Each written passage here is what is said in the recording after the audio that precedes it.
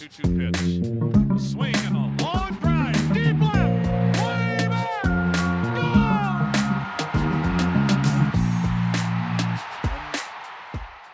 Hey everybody, welcome to another Baseball America podcast presented by MyBookie. I'm Kyle Glazer, joined today by Matt Eddy. It's been a busy week in baseball. First and foremost on the field, there's 10 days left in the regular season. 22 of the 30 teams are within 2 games of a playoff spot. Obviously exciting times on the field. And off the field, we had big news this week. The expanded postseason this year would include no off days during the Division Series, Championship Series, or Wild Card round. JJ Cooper and I went on a podcast and discussed what that meant for this year's postseason field. And just to give you an idea of how quickly things can change, on that podcast, I talked about the Astros as a team who, given the way their pitching had lined up, given health and struggles from some guys, I thought it was a situation that might not be advantageous to them. Well, since then, Jose Urquidy came back and delivered 7 innings with 1 earned run allowed and 7 Ks against the Rangers. And Lance McCullers came off the DL and threw 7 shutout innings as well, with Justin Verlander due to come off the IL potentially. All of a sudden, that outlook has changed. If McCullers and Urquidy are fully healthy and performing like that to go with Greinke and Verlander, they're in good shape. So it just goes to show, again, this year, so many things are fluid. Nothing seems guaranteed for that long, and it's going to be an interesting postseason. But Matt's joining me today to discuss the long-term implications of an expanded postseason. Rob Manfred, the commissioner, spoke to a virtual panel hosted by Hofstra's Business School, where he laid out that there is momentum toward keeping an expanded postseason beyond 2020.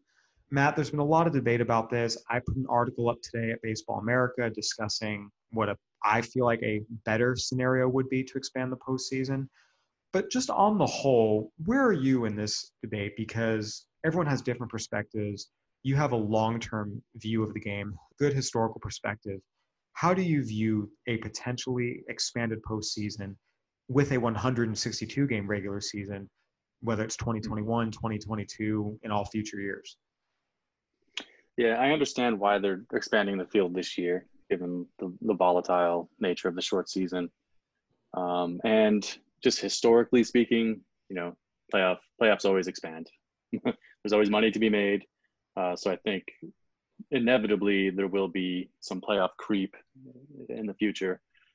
16 teams, to me, I come down more on the traditional side, thinking that's probably too many. Even if you expand to 32 teams, half the teams making the playoffs doesn't align too much with baseball tradition.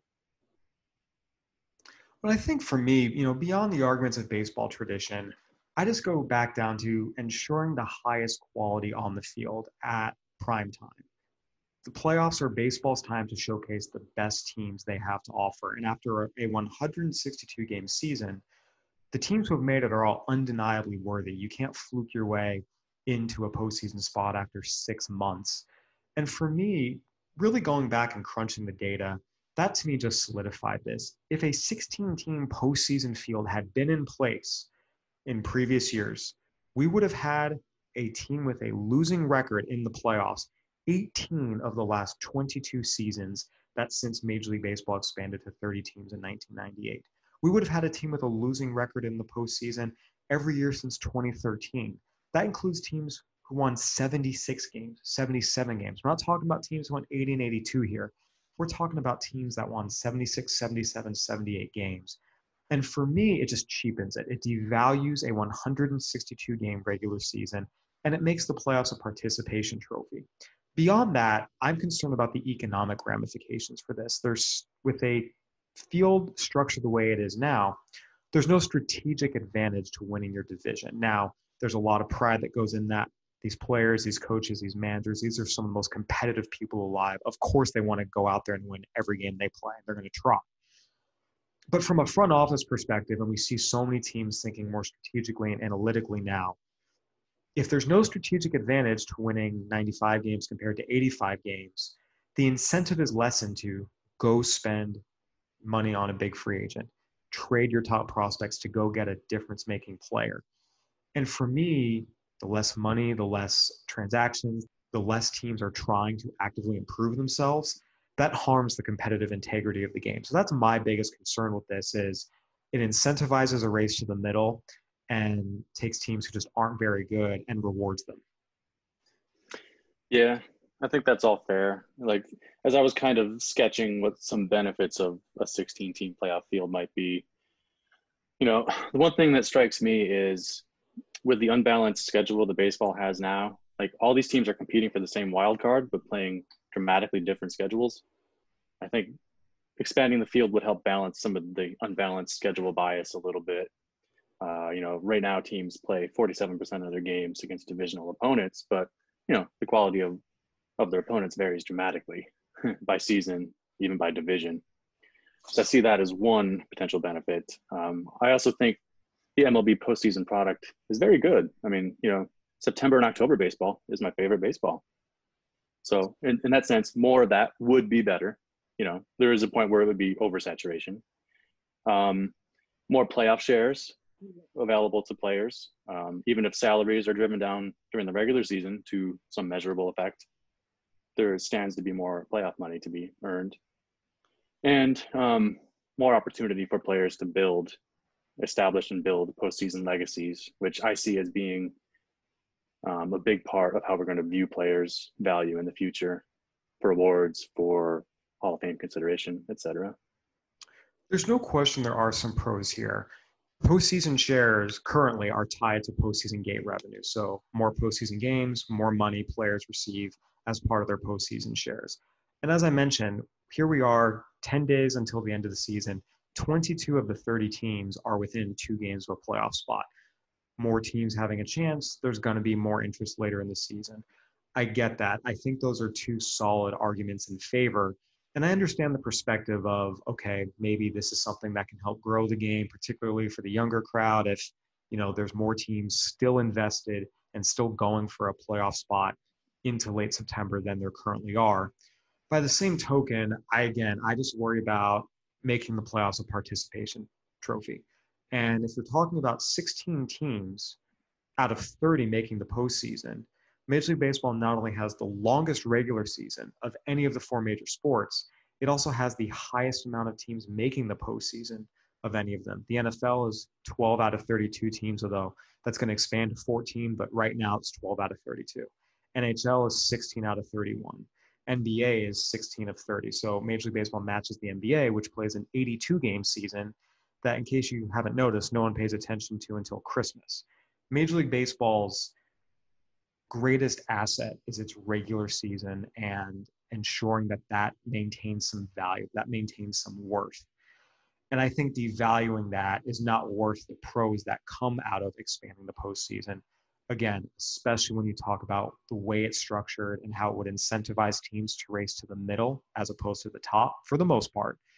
And also just, again, 76 and 77 win teams in the playoffs, that's not a positive, that's laughable. Yeah, I agree. It would almost, some elements of your proposal where you just create bigger divisions. I kind of like that, but I know the travel and time investment of playing like in the same time zone now is very beneficial to teams. So I understand why they do what they do with the schedule. I will say transportation's gotten a lot better than it was back when the divisions were as large as they were and they were able to pull it off. I just feel like, again, you can check it out on baseballamerica.com. I kind of laid out a proposal where basically you have 2 18 divisions in each league. Expansion is required, or you could contract theoretically, but we know baseball won't do that. But in theory, you could. And it's 2 17 divisions in each league. Division winners get first-round buys and incentivizes teams to go for the division title. And just the ripple effects down the line encourage teams again to try and win games as opposed to play for the middle as a 16-team format like we have this year would. Again, I understand the 16-team format for this season, given all the circumstances. There's a lot of changes. Just go with it. But in a regular year where you have a full 162 games to prove yourself, it just doesn't make sense. And I think and I hope that enough people will speak up to really drive that point home. But at the end of the day, Major League Baseball is going to see the dollar signs. They're going to go get them. And we have to see how this shakes out. Postseason cannot be expanded without agreement from the players union. But again, the way negotiations have gone recently has been Major League Baseball more often than not gets what Major League Baseball wants. So if they want an expanded postseason, one's coming. I think now it's just a matter of how do you do that without cheapening your regular season product and incentivizing race to the middle. To me, to piggyback on that, the painfully obvious compromise is shortened to 154, which was what it was pre-expansion era. So 154 regular season games, expand the wild card round to best of 3, and expand the LDS to best of 7. Like, to me, that's the painfully easy way to take the good thing we have now, expand it, but not ruin. My concern with that is if you still have a 16-team bracket, it doesn't incentivize teams to go for No, it's not. It's the same number of teams as now. Just you play Oh. more wildcard games and more division series games. Got it. Shorter season. Potential. The one thing that I've thought about with that is you're taking 8 games off the regular season, and say you're someone who's a type of player who has that 15-year career, that 10, 15-year career, they're going to be in a Hall of Fame consideration. We've seen from strikes and just other work stoppages, players losing, say, 80 games, 100 games in the middle of their careers affects whether or not they make the Hall of Fame. Fred McGriff is the best example of this. He's at 493 career home runs. He lost games to the 94 and 95 strike. If he has those games, he gets to 500, and he's probably in the Hall of Fame. So the thing I'm wondering is, baseball is such a numbers-driven sport, particularly when it comes to players getting into the Hall of Fame.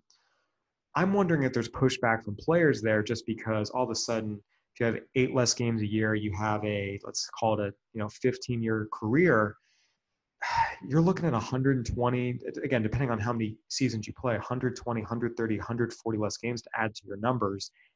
That can be the difference between having 485 career home runs and 500 career home runs. That can be the difference between 2,900 hits and 3,000 hits.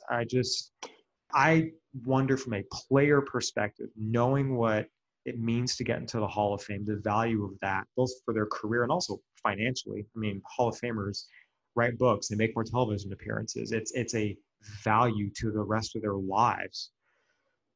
I wonder if it's worth it for them, because losing those extra 100, 150 games at the end of regular season games over the course of their career could be more detrimental than helpful. Yeah, I think we would have to recalibrate how we view good, what is considered excellent career and seasonal production. But yes, it would impact bottom lines. Either way, this is going to be a fascinating year for baseball on so many different levels. When the 2021 CBA expires, we have the professional baseball agreement expiring this year. The minor leagues are going to look different. Now we're seeing the postseason could look different. A lot of things that have been fairly stable in baseball over the years are going to change. And for the record, I want to make this clear. There are some changes I'm absolutely in favor for. I think the universal DH has been awesome. And I thought it was going to be that way before the year. It has been great. It has made the National League product so much more entertaining and just a better product. So I'm not opposed to change for the sake of tradition. I'm opposed to change if it, again, incentivizes mediocrity. And that's what this postseason alignment would do over the course of 162 games. That's my opposition. So we'll see what happens with all these changes. But before we jump into our next topic, our top rookies, quick word from our sponsor, Keeps. Guys, a lot of our identity is wrapped up in our hair, how we style it before going out, how it looks and feels after a fresh cut. That's why when those late 20s, early 30s start to hit and those first signs of hair loss start showing up, it's pretty upsetting. Let's face it, none of us ever really want to go bald. Thankfully, now there's Keeps, the simple and easy way to keep your hair. Keeps makes it super easy, just a quick doctor's visit online. Get your hair loss medication delivered right to your home. They deliver your medication every 3 months, so you don't have to worry about pharmacy checkout lines, waiting for an appointment at a doctor's office. Give it a try and find out why Keeps has more 5-star reviews than any of its competitors. More than 100,000 men trust Keeps for their hair loss prevention medication. Treatment starts just $10 a month. Plus, for a limited time, you can get your first month free with a great promo offer here at Baseball America. It's a great deal. You don't want to miss out on it. If you're ready to put a stop to your hair loss, go to keeps.com/baseballamerica. That's KEEPS.com/baseballamerica to receive your first month of treatment free. Once again, that's keeps.com/baseballamerica. Give it a try. You won't be sorry. And let's put a stop to that hair loss. Matt, one of the things that we have seen this year has been more major league debuts than ever before in terms of how many have happened in this compacted time frame between COVID-19 related injured list stints, pitchers getting hurt at an elevated rate. the rate of rookies and call-ups we've seen this year per month is higher than in any previous year. Josh Norris has crunched some of the numbers, and we're going to come out with those shortly, I believe. But with that, we've seen a number of rookies really, really step up. I want to start with our Rookie of the Year contenders. 10 days to go in the regular season.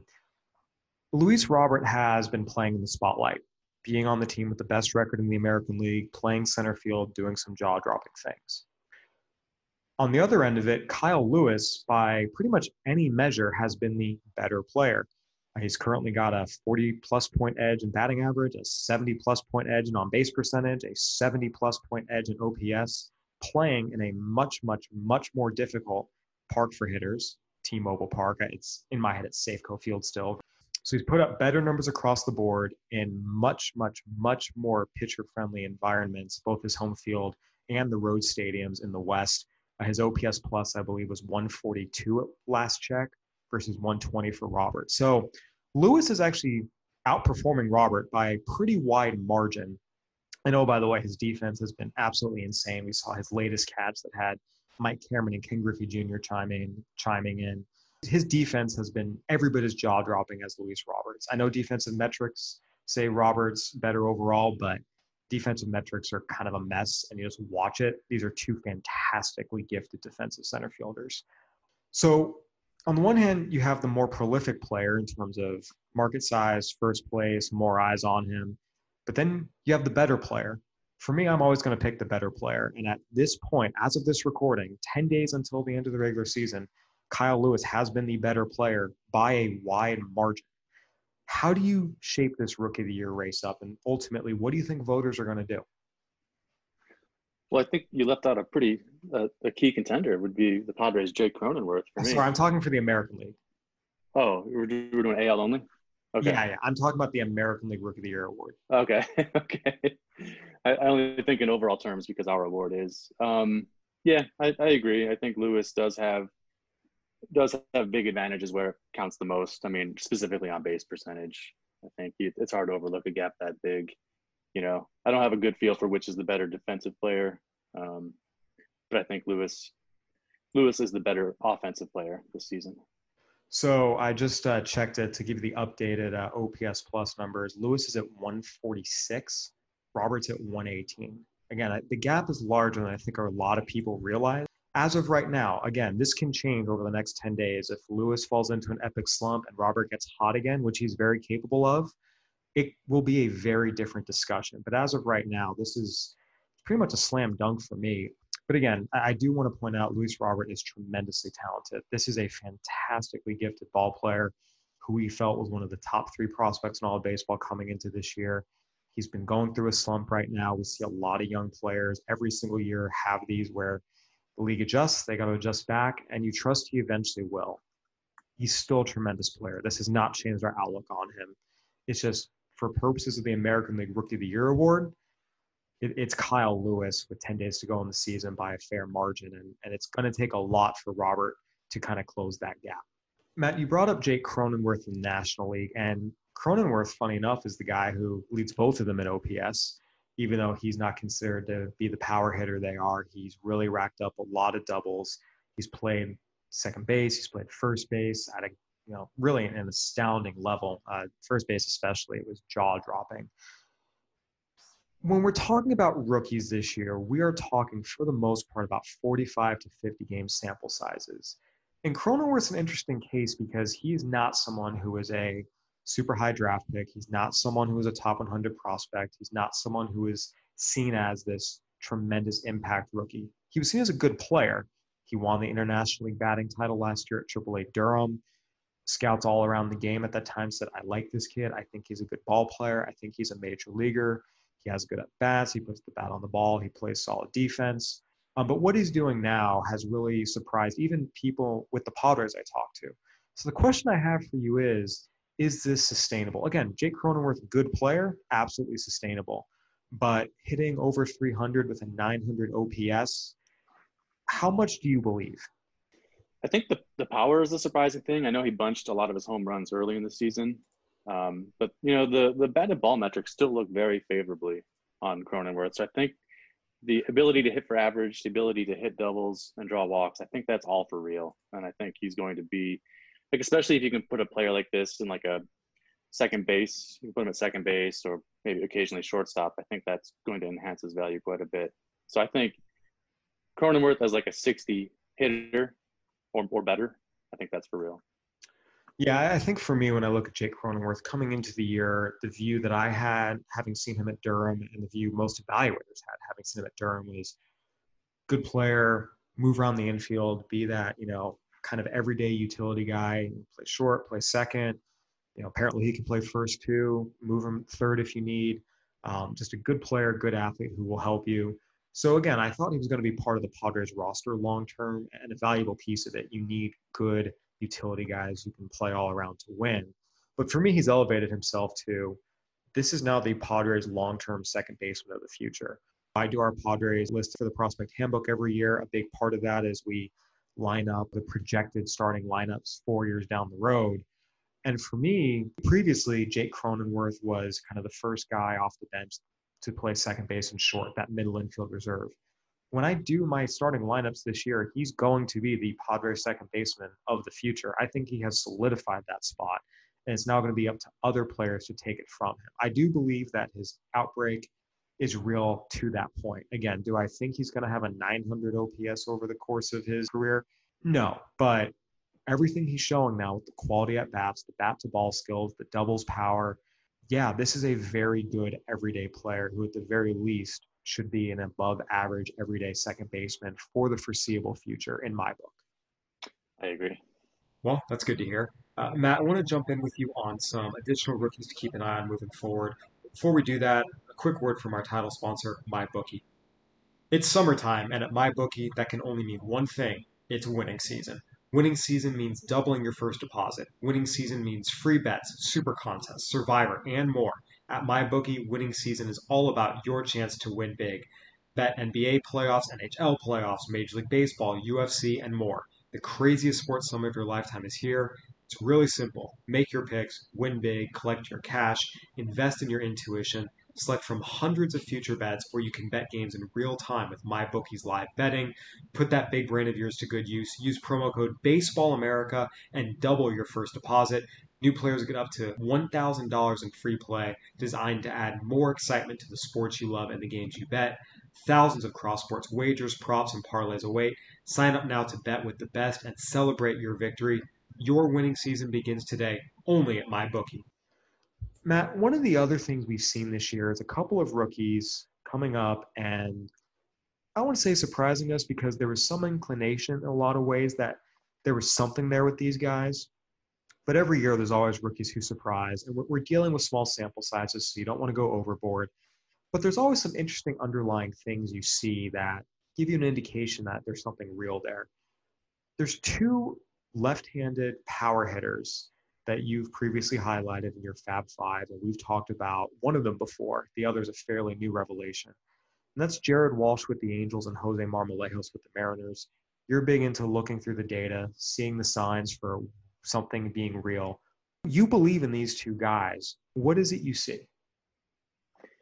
Okay, so with Walsh, last year in the major leagues, he hit the ball hard, but had had an exaggerated load, as you pointed out in that wonderful GIF this morning, and didn't really get a lot of results. Big league pitchers reading him alive, exploiting him where he had holes in his swing. But if you looked at his AAA numbers, he was pretty well balanced in terms of singles and doubles and home runs. He drew walks.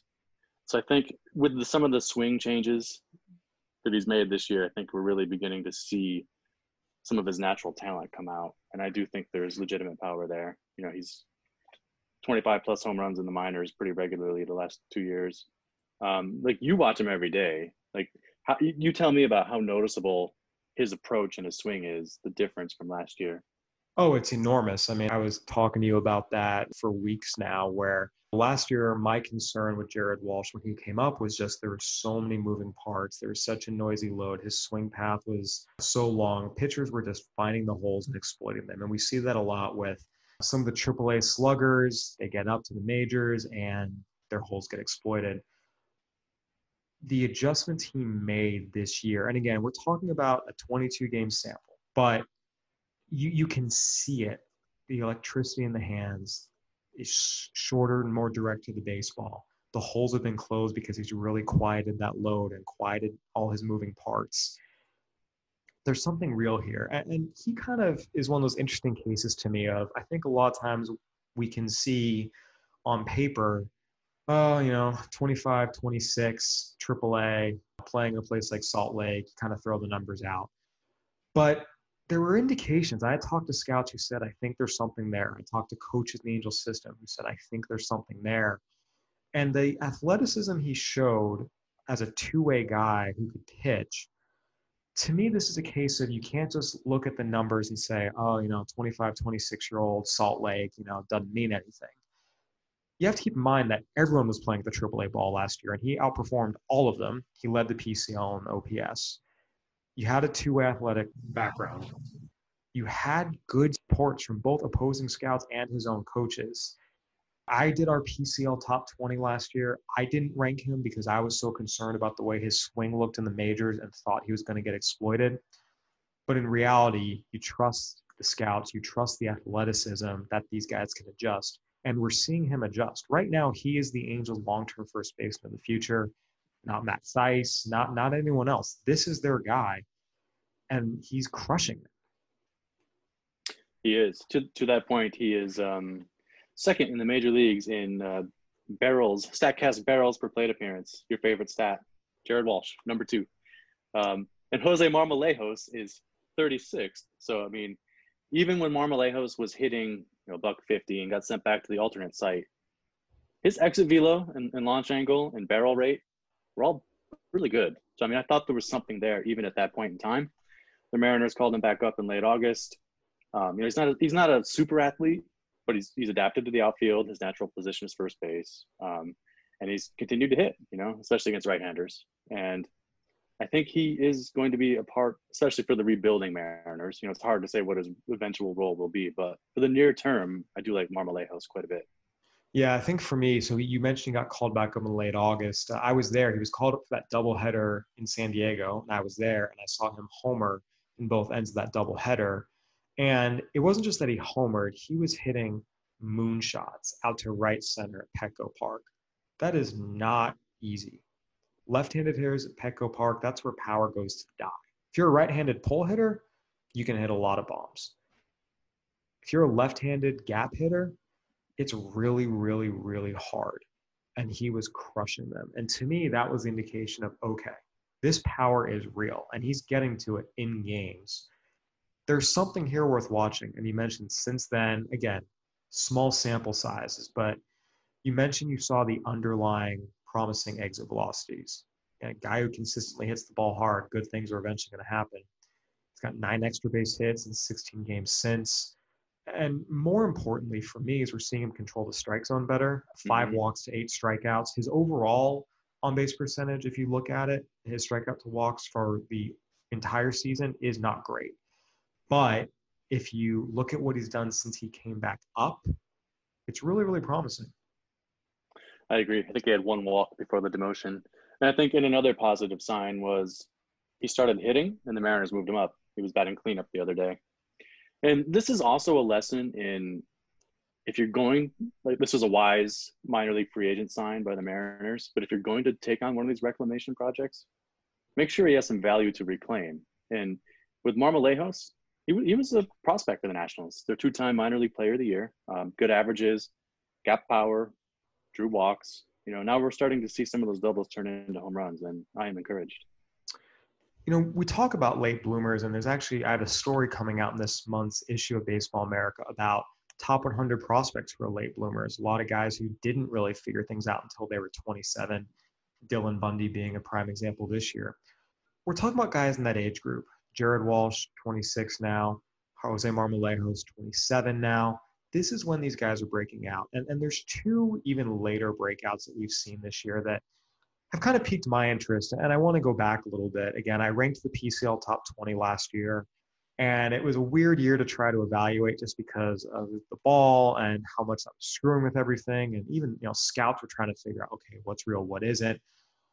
But Austin Nola and Mike Yastrzemski were two 29-year-olds who played very well in the Pacific Coast League. And then the kicker was they came up to the majors and they kept hitting.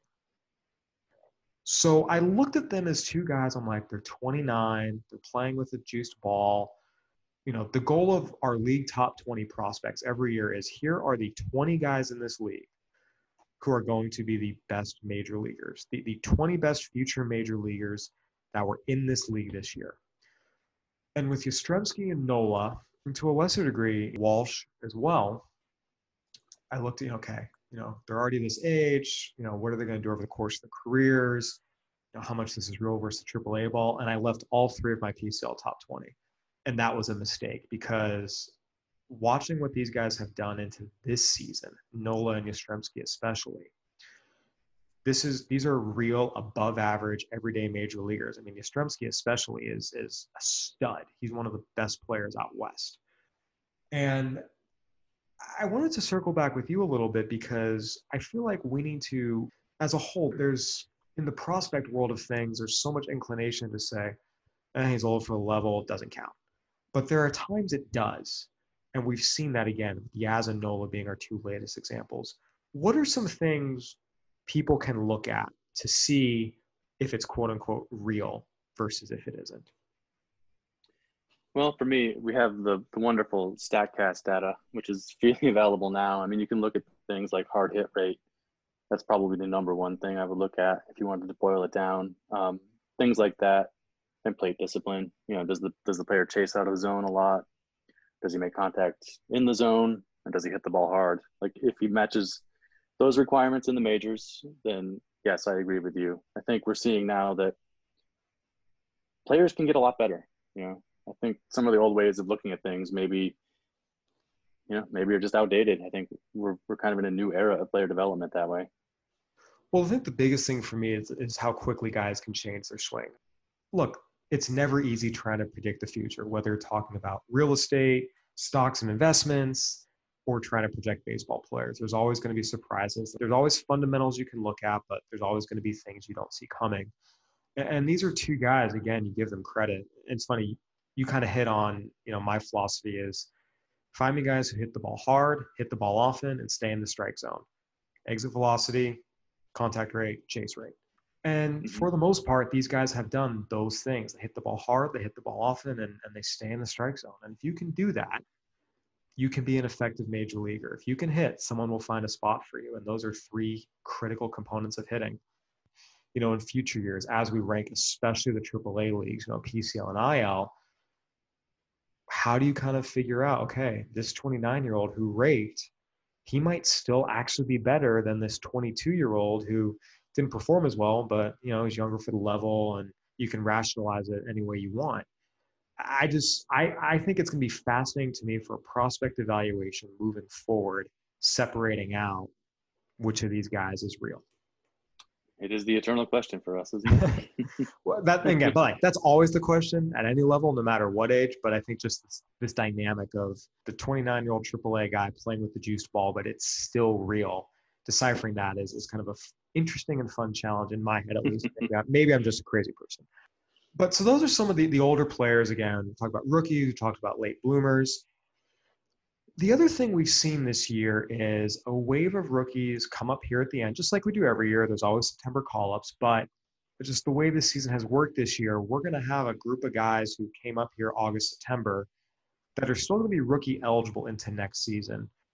Who are some guys, Matt, that have played, whether it's the bulk of this season even, or just, a chunk of the season, that you feel like have shown you enough that going into next year when they're still rookie eligible, they should be near the top of the list for, likely rookie of the year candidates? Okay. So yeah, for me, the guy who kind of was the flashpoint for this whole idea was Ke'Bryan Hayes. Looking at Hayes' numbers the last 2 years, AA, AAA, they're good, not great. Had lots of tools, and we continued to stay on him. We ranked him high in our top 100. We ranked him high in the Pirate system. And I think he's proving why we were faithful to him in our process, because he hits the ball hard. He's got the number one hard hit rate in baseball now at 25 batted ball threshold. And with all of his supporting tools, I mean, we're looking at potentially 60 hit, 60 field, 60 run, and 60 throw. You know, we don't know exactly what the power looks like, but his first major league home run was to dead center. And I think that's a good sign for his power. So I think this is a guy, to me, who should be viewed as one of the favorites for the NL award next year. So how do you kind of go there, just given that we're talking about a 13-game sample, 46 plate appearances? Again, the major leagues are all about adjustments. Just to use another example this year, I mean, Luis Robert got off to a crazy hot start for 2 weeks. Looked like a golden god out there. And since then, he's hitting, I believe, sub 220 with a sub 280 on base percentage. The league always adjusts. Every year, every rookie, there's going to be a point where they hit a slump and they're going to have to adjust back. And that battle, that push-pull of adjustments and counter adjustments continues throughout their major league career. What is it you can see from a data StatCast standpoint? Because the eye test, there's no question, he passes it. And that's a huge component of this. But just looking again at the underlying information that makes you say, yeah. Yeah, the one red flag with his early performance line is the strikeout rate, 28%. So it's highly elevated from his minor league rate. So that would be the concern. I mean, everything else looks good. He's got the #1 exit velocity, according to Fangraphs here, among rookies. It's 96.7. It's like 4 miles per hour higher than anybody else. So, and metrics like that stabilize pretty quickly. So he might not be 96.7 average for his career, but it's going to be in that vicinity. His walk rate's good. And for me, like seeing him at the 2018 Futures game, he had 2 batted ball hits of 100 miles per hour or greater. He had a 10 pitch at bat in which he drew a walk. Like that, I know it sounds ridiculous to say it, but that game convinced me that he was the real deal. No, I mean, again, it's something that we always battle with. Again, you can see someone look good on any day, bad on any day, but there are things you absolutely see that stay with you. And, the more I've done this, the more I've realized that, yeah, you actually should trust that, because there's a lot of traits that are important to see. And if they show it to you, particularly playing against the best of the best, it is worth something. Matt, who are some other guys that have come up here? Again, maybe it's 50 at-bats, maybe it's 100 at-bats, but they're going to be rookie eligible into next year that you feel like are going to be contenders based off what they've shown you this season. Okay. A couple National League East pitchers.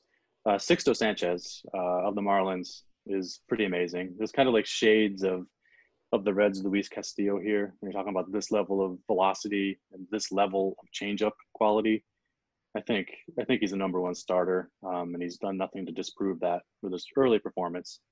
So I really like him. And Ian Anderson of the Braves is just so much better than I thought. And when you look at what he's doing, he's got an incredible ride on his fastball. He's got that vertical break, as they say, on his fastball that makes him very tough to time and square up. So those 2 pitchers I like quite a bit. Yeah, these are 2 guys just with scheduling and kind of the way everything went out. I never got a chance to see Sixto pitch live, and I got to see Ian Anderson pitch live after he was drafted in rookie ball. So I didn't get a chance to watch these guys in person a whole lot, again, with my assignments and how everything worked out. But, I mean, Sixto, to have that stuff with that control, if you can have that stuff and keep it in the strike zone, you're going to be really, really, really good and have a lot of success at the major league level. It's really been electrifying to see, and I agree with you. This is something that I think is real, and we are looking at a potential front of the rotation starter. We at Baseball America, we actually went back and looked. We had him ranked higher than any of the other prospect sites coming into the year. And even I'm like, I think it was too low at 15, 16, whatever it was. To me, again, that stuff with that control. If you want to tell me this is the #1 pitching prospect in baseball over Nate Pearson, over Mackenzie Gore, I would not fight you. I really would not. And then looking at Ian Anderson, so to me, I remember having this discussion and this debate with a couple people on our staff. And to me, this was a little bit of a case of, you kept hearing all this stuff. It's just, nothing pops, nothing looks great. But the guy throws strikes. He has multiple pitches he can throw strikes with. He knows how to pitch. He's durable. Like all these things that you actually need to be a successful major leaguer. I think so many times we fall in love with oh, it's 70-70, but it's 45 command. And if you just make that work, like the guy who has 4 pitches he can throw for strikes. And by the way, just because his stuff didn't necessarily light up a radar gun doesn't mean it's not great stuff. There's other ways stuff can be measured than just what the radar gun says. We've seen it with him. And again, I was watching one of the Braves games he was starting, and the Braves broadcast was really just blunt about it. You draw a comparison to him and Kyle Wright. Wright has all the great stuff, the huge velo you want to see, but Ian Anderson's the guy who throws strikes and can pitch. I mean, Ian Anderson does not match Kyle Wright's velo. Guess what? Opponents are hitting a $133 against his fastball, while Kyle Wright's is getting lit up whenever it's in the strike zone. And to me, it's just a classic case of you have to watch the guy pitch. It's not just what their raw pitch grades are. Watch them pitch. Watch the swings batters get off against him. Watch what the quality of contact is. And again, I thought this was a really good pitcher, but you're right. What he has shown, his ability to step in right away into a playoff type environment with the Braves really trying to push for the NL East pennant here. It's been impressive. His poise, his control, everything he's doing, just give him plaudits. Yeah, I think that is a good lesson you mentioned about repertoire with these pitchers. I know I'm guilty of getting fixated on, and I'm not sure if you're referring to me with that discussion. I wasn't actually referring to someone, to two other people I was thinking of, but we're all guilty of it to a degree. Yeah. I tend to fall in love with, show me the guy with multiple 60s or better, but there is something to be said about being able to locate different pitches to keep batters off balance and to work different parts of the strike zone. I think that's the lesson I'm taking out of this year, is to place more value on pitchers who can do those things. Well, I think it goes back to a pitch can still be a 60, even if it's not the filthiest action in the world or the highest velo in the world. How Ian Anderson's stuff is playing in the major leagues. His fastball is absolutely a 60. His changeup's a 70, maybe an 80. And his curveball is a 60 as well. I remember thinking back a few years ago, this is kind of a weird example, but the best slider in baseball, there was a 2-year span of it, was Jhoulys Chacín. It was not, one of these guys with a 91 mile an hour slider with the nastiest break in the world. It was this shorter slider that, the velo was just kind of was what it was. But when you look at the results at the major league level, which is what we're all trying to measure here, when you put a pitch grade on a guy, it's how is this going to play in the major leagues? It was an 80 grade slider. And for me, again, you absolutely want guys that have multiple 60s and multiple 70s. It's how we measure those and the ability to locate, the ability to mix your pitches, the ability to keep batters guessing and off balance. That all plays into that. And I think sometimes we lose that when we just go into, it's a 95 mile an hour fastball, we're putting a 60 on it. I agree. And the ironic thing is that Ian Anderson does have this really high grade fastball without the velocity that you would associate with that grade. You're right. Although in fairness, it has been ticking up this year. I remember last year, the report that we were getting on him in AAA was he was really sitting more 92, 94. In the past, he'd shown up to 97, but at AAA last year when he got up there, it was a lot more 2 to 4.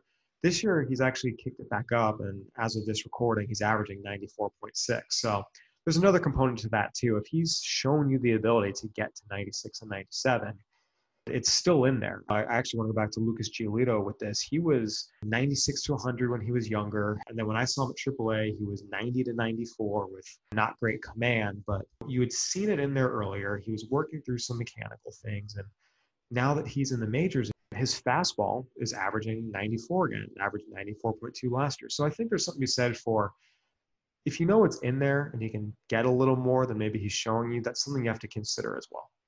Oh, just one other rookie to mention here would be the Orioles' Ryan Mountcastle, last year's International League MVP. The numbers he's been producing so far are great. You like a lot of the things you see there. The improved walk rate is nice. I think he's a faster runner than we expected, and he's hitting a lot of home runs. But let's not go crazy here. He's not a Jake Cronenworth quality hitter. Statcast. But yeah, I am also encouraged by Mountcastle. He would be one other guy I mentioned on the AL side.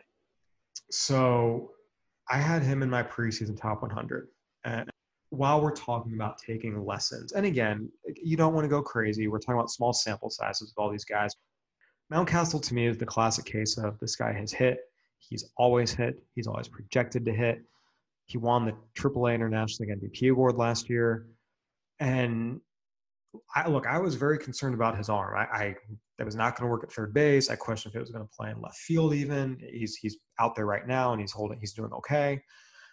At the end of the day, if you can hit, they will find a spot for you. And I just remember going back, and there's so many conversations about, oh, well, what's the profile? If you can hit, someone will put you in a major league lineup every day. They will find a spot for you. And to me, that's just something that we know. And for some reason, it feels like when people get deep into draft discussion, prospect discussion, again, you have to keep in mind pedigree, you have to keep in mind history. And if you think a guy will hit enough to be a first baseman, those are all important. I'm not saying you can't talk about it at all. But when a guy has shown you he can consistently hit every step of the way, they will find a spot for you. And I think the most important thing, we always talk about upside, upside, upside. The number one driver of upside in the major leagues, what makes guys the best in the major leagues is their bat. It's what they do at the plate. And if you can hit, that gives you upside. Yeah. If you do pass if you exceed a certain threshold offensively, there's really not a whole lot of reason to focus on what you can't do. And Mountcastle, again, for most of his career, has exceeded that threshold. He's exceeding that threshold now. Again, I'm going to say this for a third time. Every single one of these guys, there's going to be a regression. The league's going to adjust to them. They're going to have to adjust back. But you see things, again, I'm more high test guy. I believe in watching guys, knowing what it looks like at the major league level, seeing how everything plays. But there's underlying data to support all of it. It just, the case builds. Regardless, it's certainly been an interesting season. There's an interesting future ahead, and these final 10 days of the regular season are going to be interesting. Matt, is there anything in particular you are excited to see here as we head into the final 10 days? Oof. Yeah, I mean, the uncertainty of the National League playoff race is probably the most exciting thing. For us, for Baseball America, finalizing our Major League Award winners, player, rookie, things like that. But those are probably the two things I'm focused on. Yeah, I think for me, just seeing what these playoff races are going to look like. I will admit it is kind of fun having this many teams, still in the race here as we approach the end of the year. The Yankees, now that they're fully healthy, they're charging hard at the Rays. I think that's going to be really fun to see how that shakes out here over the final 10 days of the season. The Dodgers, with their series win over the Padres, kind of gave themselves, I think, the National League West title, but 3.5 games with 10 games to go for the Dodgers and 14 games to go still for the Padres. That can be made up. So I think for me, those AL East and NL West races are still the most fascinating, and also seeing which slumping players can figure things out. We see every year guys have a rough month and a half, rough first 2 months, April and May, and then they pick it up in June. This year it's basically the equivalent, struggling for 2 months. And then by the time they normally pick it up, in some cases, the season's over.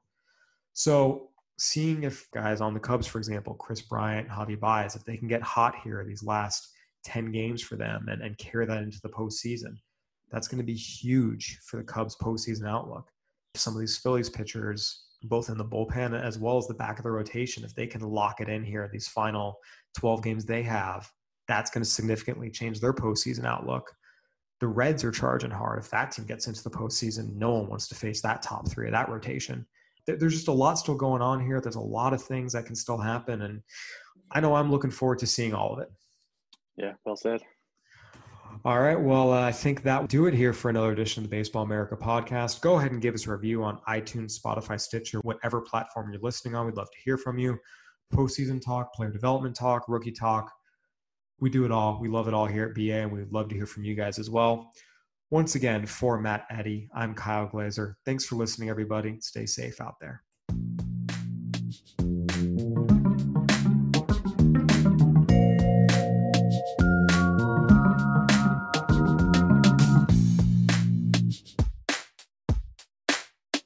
What's so special about Hero Bread's soft, fluffy, and delicious breads, buns, and tortillas? These ultra-low net-carb baked goods contain zero sugar, fewer calories, and more protein than the leading brands, and are high in fiber to support gut health. Shop now at hero.co.